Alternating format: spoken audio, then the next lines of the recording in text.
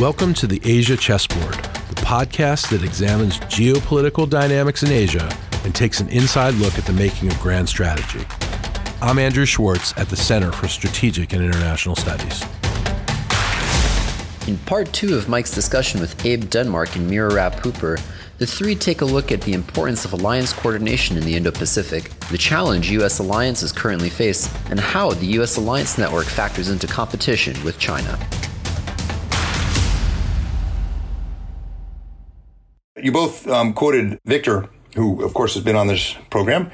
And Victor's book, Power Game, looks at the formation of alliances, and as Mira pointed out, says, look, the Americans wanted power discrepancies, but the other thing is at the end of the day, we really didn't want a collective security organization because there were concerns that Syngman Rhee or pretty much any of the allies other than Japanese Australians, that they would try to pull us into a war with China to unify their countries that we didn't want. So the U.S. and the Japanese were behind this too, because they didn't want to be pulled into collective security after the war, put together what we see today, which is bilateral alliances. But now, to deal with the China and Russia problems, we need all of our alliances, NATO and our Asian alliances, but especially our bilateral alliances in Asia to be more, if not NATO-like collective security, more networked. And both of you talk about this. Abe in particular has a lot on networking alliances. And that's one of those things that people who work on strategy in Asia now pretty much all agree on. But it isn't easy. I've worked on Japan, Korea for decades, and it's barely moved forward. So let me start with Abe and Mira. How we've got the Quad with the U.S., Japan, India, Australia. We have the trilateral U.S., Japan, Australia. We should have more U.S., Japan, Korea, but the Japan, Korea thing is so fraught. Abe, how would you make the networking work, given a lot of the historical pathologies in the region? I think networking is an increasingly important piece to U.S. strategy in the region. I think in part because we need these countries to all work together, as you described, but also because these countries bring unique capabilities to the table that the United States can't always replicate. So, for example, we're talking about development assistance in parts of Southeast Asia, South Asia. Some countries like Australia, New Zealand, Japan carry less baggage with them than the United States does. So being able to coordinate those efforts can be a piece to it. But broadly speaking, the most obvious piece in terms of networking is the relationship between Japan and Korea. And anybody who's worked in the U.S. government on Asia policy can attribute several gray hairs to this relationship. It's never easy, but it is important, and it is an area where we can have an effect. If the United States is able to demonstrate to both Tokyo and Seoul that this is a relationship that is important to the United States and therefore that they have a stake in, then it does at times help them avoid some of the more extreme pressures that they get in their domestic politics and does allow for a more even approach to some of these issues. And that to me is an incredibly important relationship for China, but also for North Korea from a military perspective, but also a diplomatic and economic purpose as well.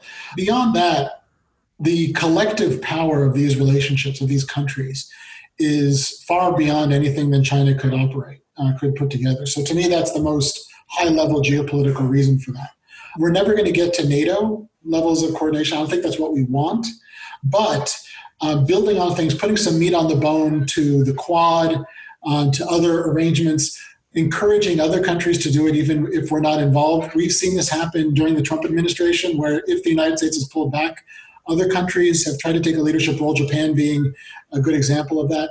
The only other piece I'd mention in this in terms of networking is trade and economic policy. That the loss of the TPP and being able to replace it with something that ties American economic policy and trade policy to the region broadly and helps us set liberal rules of the road, I think would go a long way to facilitate broader geopolitical and strategic ties between these countries. A lot of it's happening without us now, but ensuring that we're at the head of the table means that we need to be involved with the ground floor. And I understand the domestic politics of this. It's going to be tricky for any future administration. But from a strategic and geopolitical point of view, if we want to bring these countries closer together and we want to maintain our leadership, that's going to be an important piece of it. I remember Ash Carter said he'd rather have TPP than another carrier battle group, which didn't make the Navy happy. Did you write that for him when you were there? I did not. Okay. But your point on TPP is right. It's going to be politically a long road back to something like TPP, but there's some near-term things I can imagine happening in the next year or two. There's a chapter in the U.S.-Japan bilateral trade agreement on digital trade, which could be the beginning of what you're talking about, focused on high tech. 5G, AI and stuff, data reciprocity. And so there's something to work with there. Mira, what's your thinking on networking U.S. bilateral alliances in Asia and also U.S. and Europe? Because you did NATO in your book as well. Yeah. So, I take Abe's point absolutely that both this is, particularly with Korea and Japan, this is something really important that we want to pursue, but also that it's really hard. We have to be modest and we sort of have to understand the limits. In Asia, I would say the sort of best way that I've thought about it, or I think the best way I thought about it, is to look at what allies themselves seem inclined to do and try to follow those trend lines. That is, rather than trying to force something artificially, build new alliance structures where they don't make sense or where countries might be resistant to them, look at what some of our highest performing, closest allies in Asia are doing organically and figure out how we can try to amplify that. So there, I mean things like the ongoing, pretty organic defense cooperation between Japan and Australia, or the fact that Japan has, long been a high flyer when it comes to development aid in the region. Japan and Australia increasingly inclined to work with the United States on quiet, careful alternatives to China's Belt and Road Initiative. By virtue of sort of following the signals of where our allies are willing to take on a little bit more initiative, take some more lead, maybe take a slight more risk with respect to their relationship with China, we can sort of follow the track marks for where more networking is possible in these relationships and try to make the most of what allies seem willing to do. And I would say that, we also need to be really modest about what is going to be possible in terms of networking between alliances in Europe and Asia, but that a similar principle holds true there. First, I'll start by noting that NATO, just for the first time last year, identified China as a major challenge to the alliance.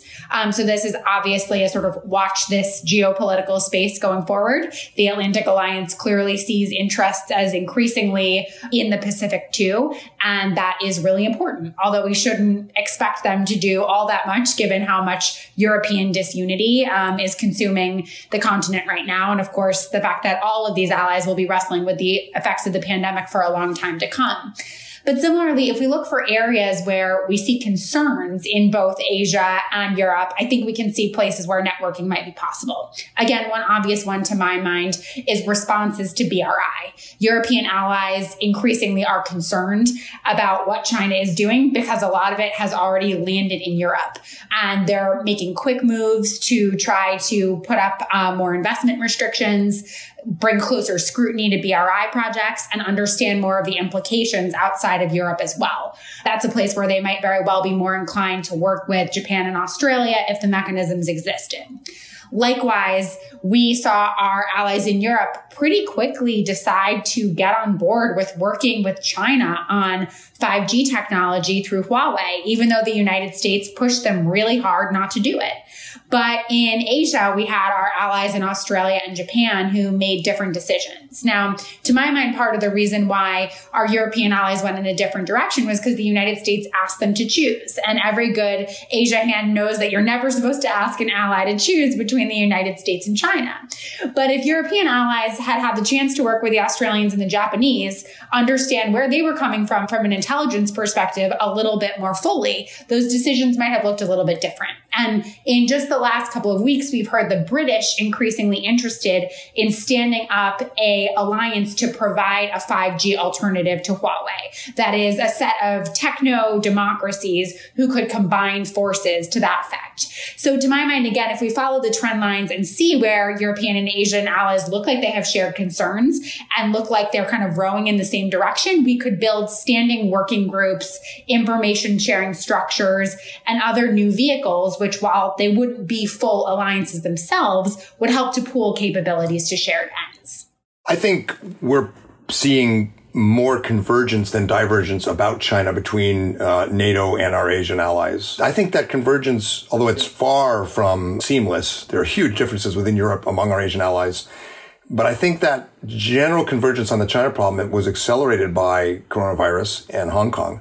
You can see it in the debates about 5G you mentioned. The Brits have really shifted the place in the State Department. The State Department is a pretty boring building on the outside, but on the inside, there are a few interesting places. And my favorite meeting room on the Secretary Suite is the one with the table they used at the Williamsburg Summit when Reagan brought together an amazing constellation of world leaders, Nakasone, Thatcher, Helmut Kohl, Mulroney, and they put forward a vision that linked Asia and Europe. But they did it after making mistakes, because in the SS-20 INF negotiations, NATO said, we'll move the SS-20s to Asia, get them out of our area of responsibility. And then the Japanese said, whoa, that's our backyard. So it was kind of mismanagement of alliances initially that led to a convergence and a recognition we all have the same problem. And I think that may, not quite to the same degree, but maybe happening a bit. When you probably had the same experience, both of you, but when I talked to the Europeans about Asia, until recently, it was as if the rest of Asia didn't exist. It was all China. And I'm finding much more interest in Japan, in Australia, and India. The alliance advantage we have, the multipolarity of views, that it's not all about China. There's something of a convergence there for the next administration, whoever it is, to really work if they're thoughtful as you guys have been. Can I ask about, you mentioned intelligence briefly, Mira. The Western alliance system had multiple concentric rings, but the core has always really been the Five Eyes. And the lifeblood of that, as Abe would know very, very well, has been intelligence. We share things with people we trust the most. Our alliances are now moving in a place where, people are saying Japan ought to be kind of in Five Eyes. Or maybe we ought to bring the French back in. I'll start with you, Mira. What do you think about intelligence? It's the lifeblood of alliances. Is it time to rethink Five Eyes and broaden a bit? So I certainly agree with you that it's the lifeblood of alliances, and it's important in a way that I will actually link back to something we were discussing earlier. That is the fact that if we're thinking about upgrading and renovating our alliances to apply to non-military domains, I think intelligence may actually become even more important. I know we all wish, all of us on this podcast wish that the United States and its allies had been able to muster somewhat of a more muscular response to China's island building in the South China Sea. But if we were to have done that, we would have had to be able to share intelligence very quickly about what was going on, be able to accurately assess what was happening and respond immediately. That is to say that intelligence, when you're trying to respond and counter gray zone type of activities or other forms of coercion in non-military domains, is even more important than the value we might have placed on it before. So I think there's no question that we have to figure out ways to share intelligence more broadly within and across our alliances. Japan, as you suggested, Mike, has been given a sort of observer role in Five Eyes, and I think that's probably the appropriate place for now. There are known concerns about the extent to which there are leaks in the Japanese intelligence community. Same holds true for France. So I think that observer role is probably a good testing ground for now. But even if Five Eyes itself doesn't get expanded, I could see a role both in NATO and in our Asian alliances, but across them, for information sharing on sensitive issues that may not even need to occur just through Five Eyes. I think when it comes to issues like election interference or other state-backed information and disinformation campaigns, we're increasingly putting together pictures in real time that would be much clearer if we were doing it with allies and across alliances. So I'll look forward to Abe's views on the Five Eyes question in particular, but to my mind, there's no question that there is a charge for a new role for intelligence here. Abe? Yeah, I definitely think that we need to expand information sharing. Mira talked about the importance of that.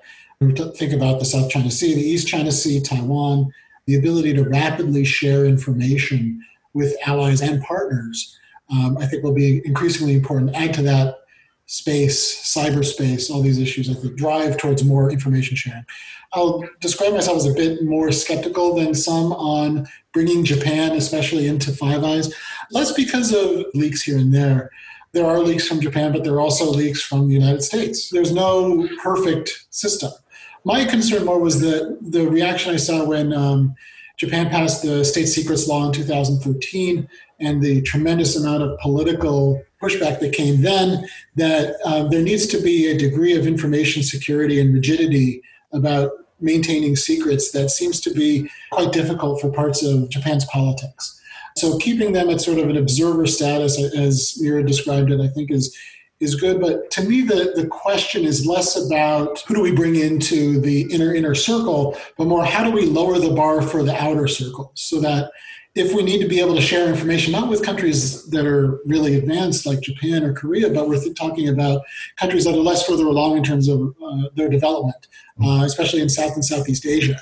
If we're looking to share information with them, is there a way that we can lower the threshold to share that information? Can we create a community of countries that maybe they're not Five Eyes, but maybe they're 20 Eyes, but it's just a degraded or a less sensitive version of information that we could share?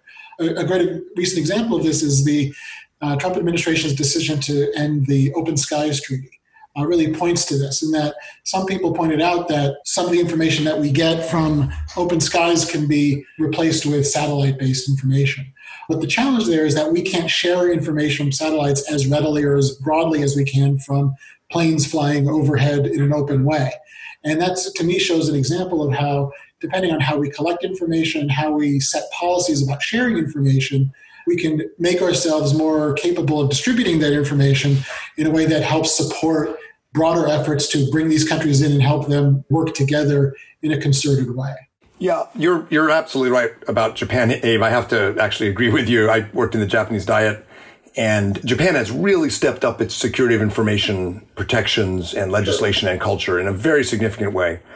But in a parliamentary system like Japan's, you have to have a political culture, not just a bureaucratic culture, to protect national intelligence and information. And I can easily imagine a prominent member of the ruling party going drinking with his senpai, his senior, and being pressured to share intel. And it's going to be a longer process. But when you both say Japan, we should think about observer status, I know you're not saying Japan would sit in the room and observe the most sensitive sharing of intelligence by the U.S. and its close historic allies. I think what you're describing is more of an ad hoc relationship, and also a sharing, as Abe points out, of not just the most, not national technical means, the most sensitive intelligence, but information. We are in, as Mira points out, a broad strategic competition with China and with Russia that cuts across propaganda and ideological fronts, cuts across commercial and technology fronts.